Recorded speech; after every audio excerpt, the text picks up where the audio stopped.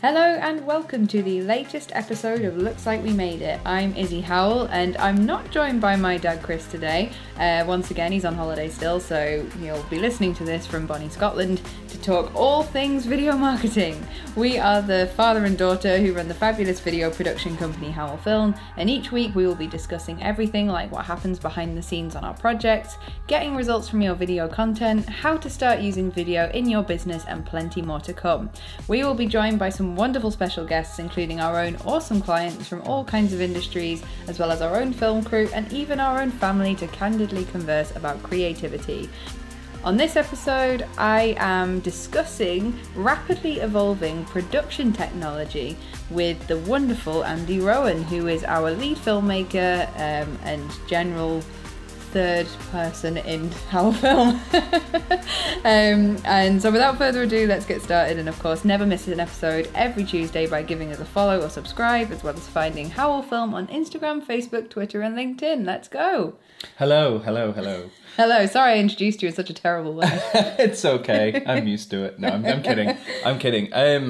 So really what I kind of wanted to lay out today, firstly, is kind of a timeline of from my experience, even, you know, working in the industry for God knows how long now, but basically a really good timeline from my earliest experiences to kind of where we are now, and that's gonna lovingly include technology that we use at Howell Film, of course. So really my timeline, or my kind of first exposure to filmmaking was when I was studying it for my degree, and not to sound really old, but I started on tape stock. My God. Mini DV tapes. Is that what they rolled in? Those big reels? Thankfully, no. I mean, these things for the kind of more older folk listening, just imagine that it's kind of like a cassette tape, but it's it feels maybe it's about, you know, just a little bit smaller than that. And that used to take, obviously, when you would record, you'd get a video track and an audio track, and then we used to whack that into what looked like basically a massive VCR, but so you could put like just even then things like Betamax and all that kind of thing that would go in, and the mini DV would go in there, and then you would actually have to wait for the tape stock to play through, and then turn that into a digital file. Oh my God. Which you would then go on to post-production from there. And obviously that, so from a starting timeline reference, we're going to start with mini DV, JVC kind of broadcast cameras that they were, and a digital editing suite. You know, it thankfully wasn't film at the time. But the technology now, or the technology that we use for all our shoots and in our events and just day to day that we're recording on right now, must have, if you'd have gone back in time to yourself when, you know Charles Dickens had just died and, you know, Queen Victoria was on the throne, when if you go back to when you started doing film using this kind of technology, would this have seemed almost space age?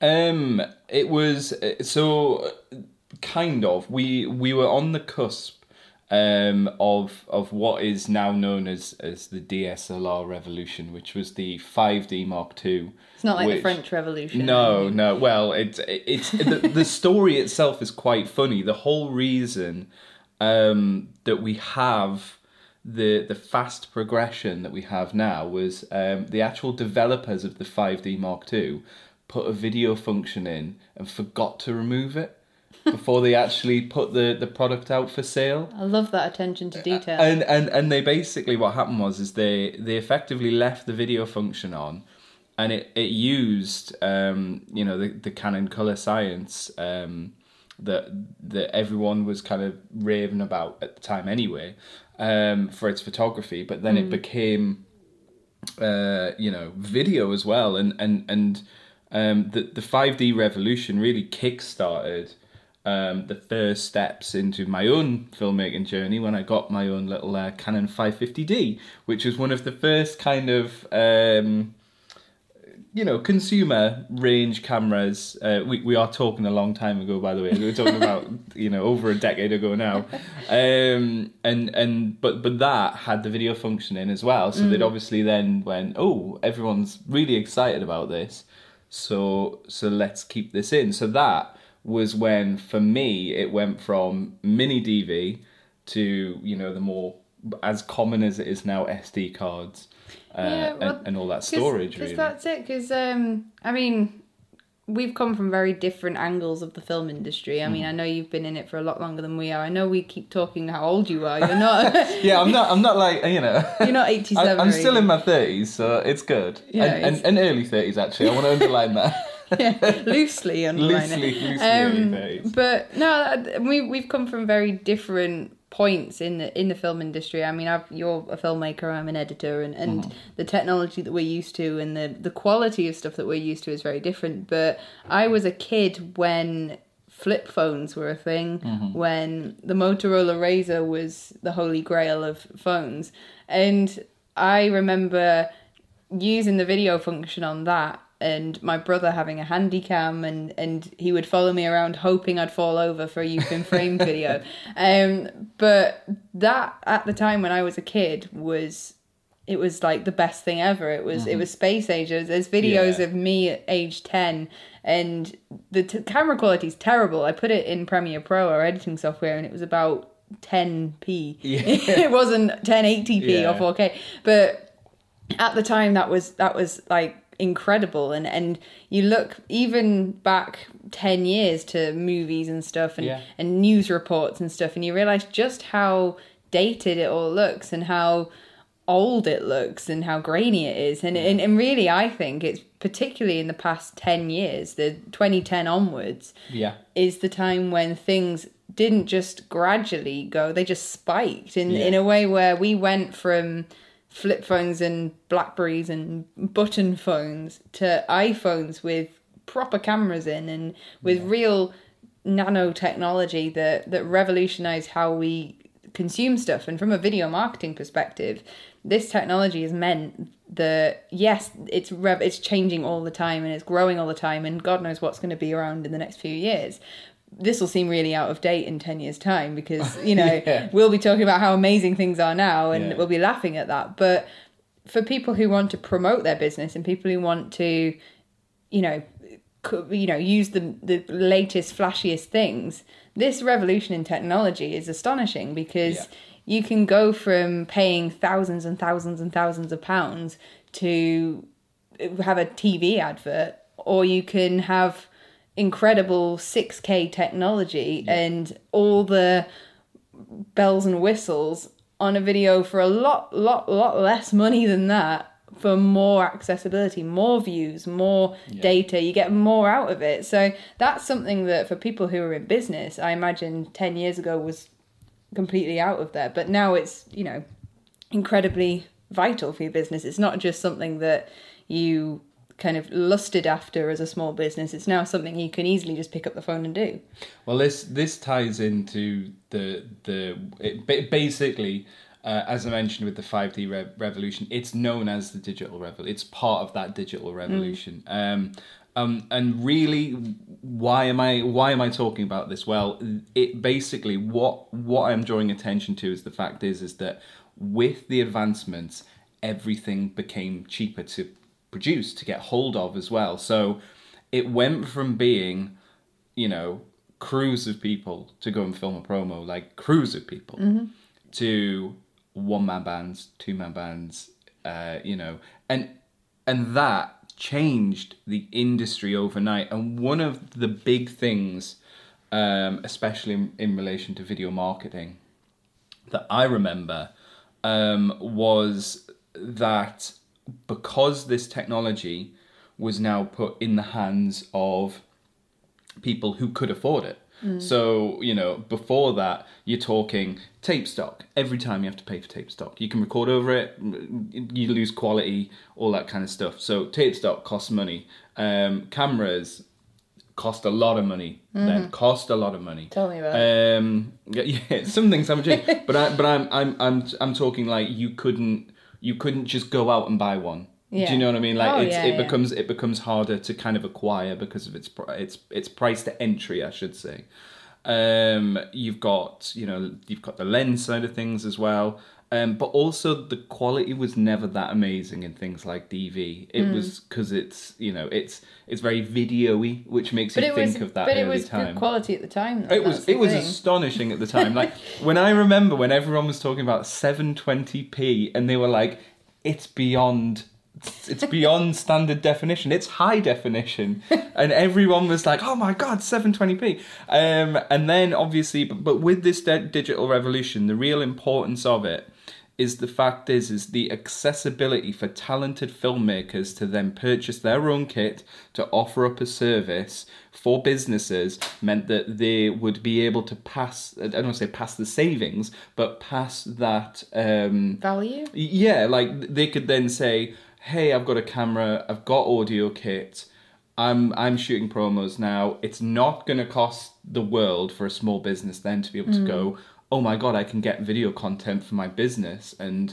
it looks great because it's in 720. It's not, it's not standard definition. It's not 480p. It's 720p. So the high definition cameras became the market standard. More people could acquire it. And effectively, it meant that more businesses could have lots of video production content made. Yeah. And that's how we got here today, really, in terms of now when you go on Facebook, you go on Instagram, you have your ads, you have all those kind of things. And I remember when everything was growing into Facebook and getting your ads on Facebook, and it became like a full-on advertising platform. Even to this day, it's astounding how much kind of value like video they've intentionally really designed the platform to carry video as one of the primary things. I think you were telling me the Instagram has really pushed to become almost solely a video platform. Absolutely, and YouTube. What was the first video you ever watched on YouTube? Do you remember it? Was it that much of a momentous moment? Because I remember it. It was 2005 when it came out. I think it was. You think it was earlier? I think it was a lot earlier. I remember I was living in Felton at the time, so I would have. Yeah, I'm pretty sure it was. They just got electricity by that point. Yeah, we just got the internet. No, it was. I can't remember for the life of me, but I do remember the old layout. I remember how it looked, and do you remember the old YouTube logo? Yeah, oh god, yeah. But because I only say that because I remember the moment that we got YouTube. Well, we used YouTube, and I remember whenever these kind of new on-demand platforms would come on, even Netflix, even Amazon Prime and beyond, even for the past 5 years. I would feel like it was illegal to have this much access to a thing. Like I thought Netflix was some kind of online pirate-based thing that you would, rather than buying a DVD, you'd break the law and go on Netflix. But because in my head, I thought anything that accessible, it has to have something wrong with it. Yeah. And that was when I was a kid, and I remember we were at my grandparents' house, and my dad had my granddad's ginormous laptop and opened it up and put on the Whenever Wherever Shakira music video.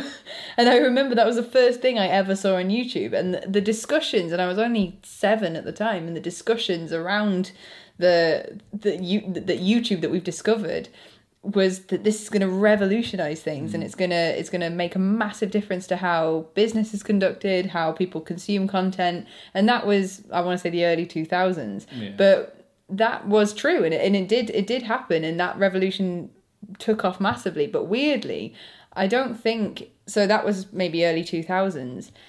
There was only YouTube, and there was only really those kind of quite easy sites to get involved with.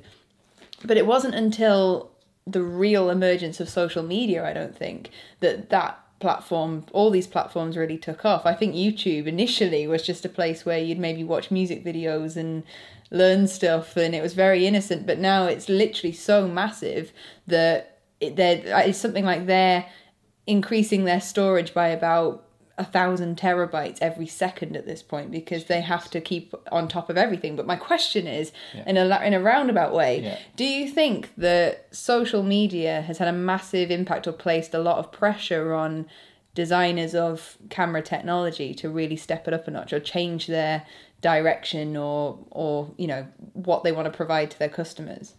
It's a good question. I remember years ago they were designing cameras with an editing options built into it, so they basic exactly. I mean, that was news. So the idea, I assume, was that they could effectively edit the news on the fly and then send it back, and you know, and I don't know if that anything ever came out. I certainly haven't seen. Please don't introduce that technology now. Well, no, but the thing is, it's very basic. It's, you know what I mean, it's like put cut here, move. It was very basic. You couldn't do much with it. But I remember that was something, and I think that kind of I'd never seen it ever again, so presumably that was like a foray into something that they just dabbled with. But it was. I don't think necessarily the approach has changed much for the buyers of the cameras, as it were. So like people like me who go and get a camera. What I do, however, think is that they are now more savvy in regards to what the purchase kind of price point cameras that they're making. So, for example, if you're, for example, I have GH5, the Panasonic GH5 is one of the cameras that I own. They one of the key features for me was the fact that it has what's known as in-body stabilization, or 4-axis, I think it's 4-axis stabilization. So which means that effectively the actual sensor has a stabilizer on it. So if I'm handheld or I'm on the GlideCam or the Ronin, I've got an extra level of stabilization within that. And that, I mean, that's a purely video thing. Totally, but that's how you get those smooth shots. Isn't it? Yeah. Because it's an added thing that I know helps make the shot smoother before any post production has been done. And to me, looking at that as a feature, that is them saying, okay, people are going to be using our cameras on the move. They're going to be putting them on things like gimbals, which means that they're not necessarily saying, oh, you're going out to shoot a promo or you're going out to shoot an event. What they are saying is, wherever you are, we've got these features covered for you because you are using this kit in a professional capacity.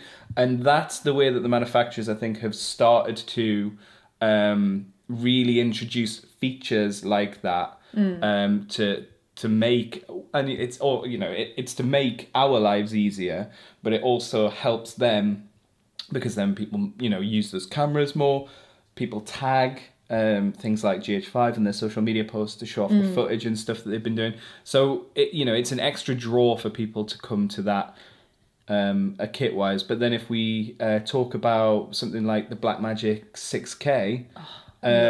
Which is I'm got no shame in saying it's our flagship camera. It's like it's the ultimate flagship for us. It is monumental. Now, if we're talking about the journey with Blackmagic design, we're very into our Blackmagic products. We have DaVinci Resolve, which is editing kind of software for people at home who don't really obviously and apply context, as it were.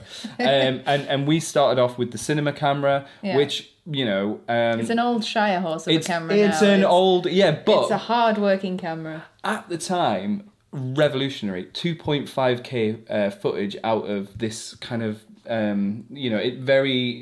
quite a boxy camera. Not many people kind of knew what it was when they saw it. I certainly knew the difference when I'd been using a DSLR and people would stop and say, "Oh, can you take a photograph?" And then they didn't, and then they saw this camera and they were kind of a bit unsure. But the image quality was out of this world. Like even to this day, that camera produces a gorgeous image. Oh yeah, we look at it, or if we got it out now and started using it and coloured it correctly and edited it correctly, it still stands up. It still looks fantastic, even though it's how many years old? I mean, that's probably, I think that's about 2013. But then what they didn't have was features like slow-mo. So they had only thought about people shooting But what they did think normal about, content. they did really well though. And I Yeah, think that's the thing that I find, as someone who, I'm a professional editor, I work in production. Yeah. I'm not by trade a filmmaker, so I'm not a camera person. I don't do that technical side of things, but I'm heavily involved in the production of things, but not to that extent. I give that to you. I give that to the people who really, really, you're incredibly talented at that. Yeah. But for me, I think that when you start editing with this stuff and you start making stuff like this, when you're working on this side of the industry, everything can be quite not a slow process, but it starts off, with the original Blackmagics, every frame would be in an individual file. CR2 file. And it would take forever just to... And what would happen with particularly the video marketing industry is, I think, over the period of maybe, I think when we first started making video content a few years ago, was way before the pandemic and stuff, but that time period was an interesting one because there was a real thirst for regular, off the cuff, quick video content. Like there was the growth of immediate gratification started about there when you could buy stuff on Facebook, when you could, message people, tag people, hashtag. The access to communication became so massive. The need for immediate gratification became so massive that we would be saying sort of, yes, we'll make you this on the fly social media content, but let me please click every single frame and color it individually and go. And initially the process of building these video pieces that were meant to look really quick and flashy and fun were quite a slow process. And I think what we found in investing in technology, because as a film company, every year we have to sort of we have to take a new look at what we've got, buy new things, because you're immediately so last year if you don't. We have to be the need to invest in technology is so massive. We're constantly looking at it, constantly getting new stuff and learning new stuff as well. So I'll have just mastered something and then it'll be like, oh no, there's something even bigger that you have to learn now. But that sort of process, every single thing that we buy technology wise, every single thing that we invest in and we learn is all related to speed. And I think, and that's particularly with Blackmagic, the brand that we use, that's something that I've noticed a lot more recently, that yes, you can sort of slowly and painstakingly go through every single little bit, but because the customer of the owners of these cameras are demanding stuff really quickly, or there's a perception that these things are like whiz bang, here we go, off we go, press play, the cameras and the camera technology have to keep up with that. And that's why I think that social media has had a massive impact on the production of equipment, because they have to understand that we need stuff quicker. We need to be sending stuff out quicker. We need to be making stuff quicker. We need to be transferring stuff quicker. All these things. And you end up almost, if something's a bit slow in our industry, it's not just a bit slow. You want to throw the computer out the window and you want to burn the camera and never use it again if it's slow. And speed is such an important thing, which is why I think, and that's sort of related to my question, is that if social media never became a thing and never existed and we just had YouTube, the cinema, and that was it, or TV advertising, and sort of taking it back 20 years, if social media had never emerged and never happened, I wonder if the camera technology would have been developed in a different way. The way we would make films would have been a bit different. I know I'm really speculating on something that would never happen, but it's just interesting to me that I wonder if the impact of social media, the impact of video marketing, has had a big impact on how they've designed equipment and whether it would have been any different. That's a big question. That's a big question. It's difficult because we can only really assess based on the information that we have, which is that social media changed about 60 different industries all in one go. But just kind of like hearkening slightly back, really, just to round up on what makes the Blackmagic 6K Pro so incredible, and why it was such a great purchase comparing it to the old model.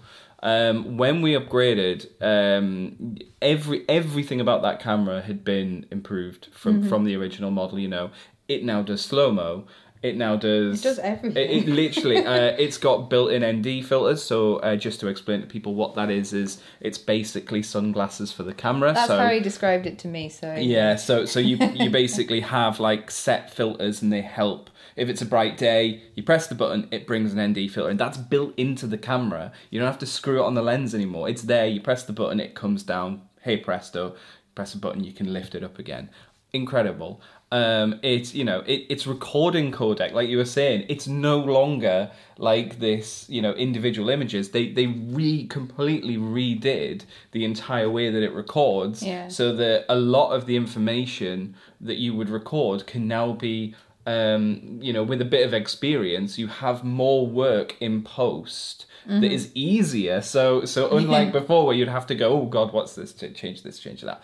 It now just says, hey, what's this? What's this? What's this? You go through those buttons. You need to know what you're doing. Of course, it's not just a case of putting the footage in and going, hey, it's done. You still need that experience and knowledge, but from a workflow perspective, it's speedier, which is absolutely what you were talking, It's so much quicker, and I think that's particularly with DaVinci Resolve and stuff. If you are not familiar with editing software, the battle between Premiere Pro and DaVinci Resolve is like the Avengers style Thanos versus the rest of them. It's a really big thing, and a bit like Marmite, you either love it or hate it.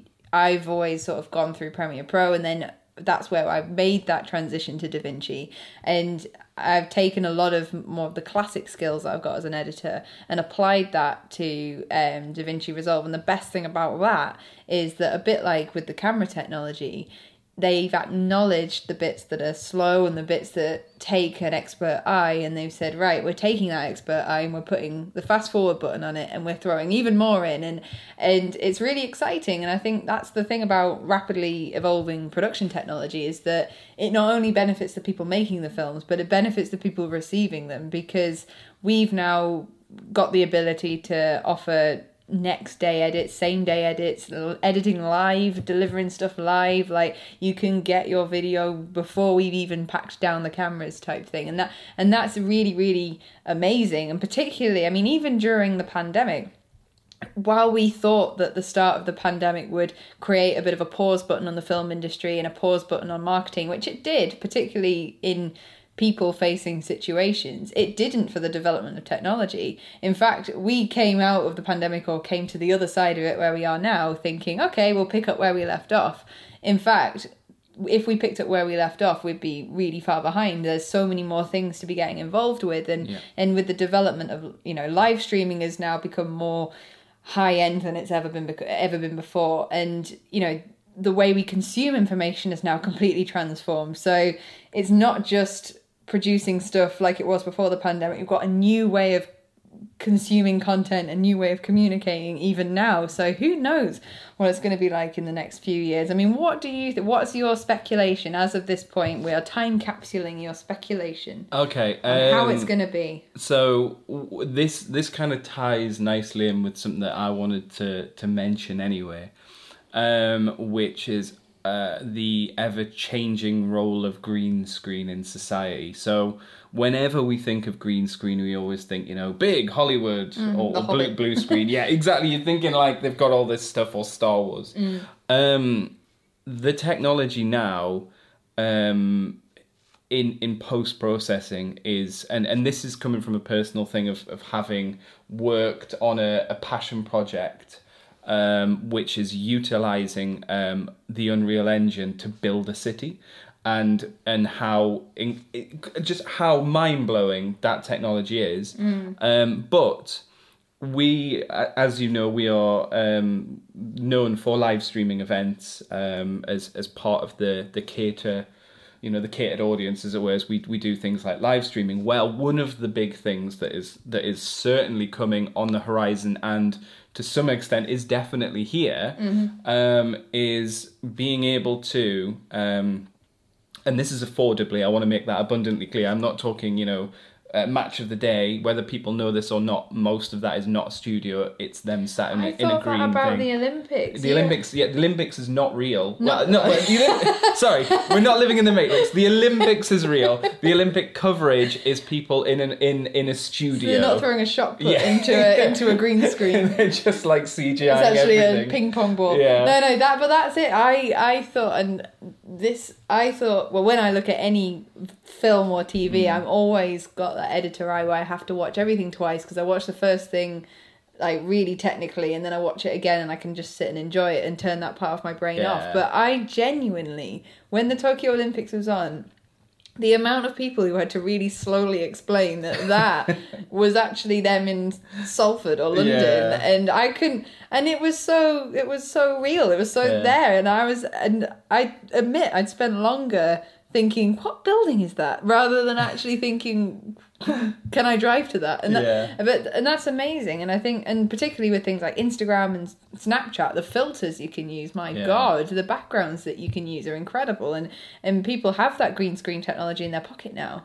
So one of the things which I think is really, really interesting is that the as part of the live streaming, the cameras, that we're sorting, is that going through the software in DaVinci, it can do that live keying. Mm-hmm. So you can line up those backdrops and effectively have the software live key, much like you would see on TV, do the heavy lifting, as long as it's, there are caveats, has to be evenly lit and everything like that, but it will do all of that live for you, so that and is that with a green screen, or it's with a green it's with a green screen. So all it'll do is it'll do replacement, so it'll go basically screen replacement.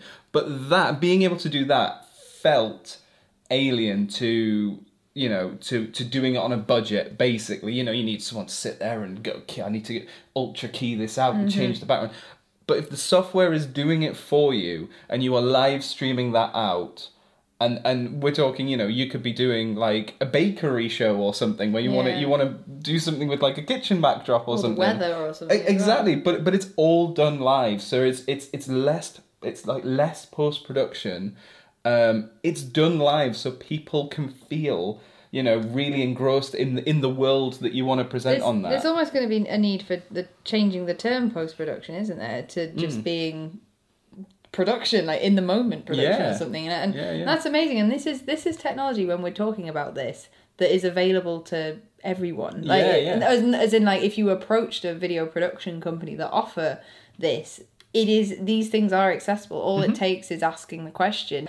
That's amazing. Thank you, Andy. We could talk about this for hours, but I'm going to have to end it there, and we'll carry on talking once we've cut the microphone. But the last question, as I always ask a question at the end of these podcasts, my question for you is, if you could do any other job other than a filmmaker and a cameraman extraordinaire, what would it be? It would 100% be working in the realm of video games in some capacity. Okay. That's so still kind of video. I guess always like media-y. I'm that person, but I always think a bit, like there would have always been that option to do video games, and they're two passions of mine. As in, Space Invaders, Pac-Man.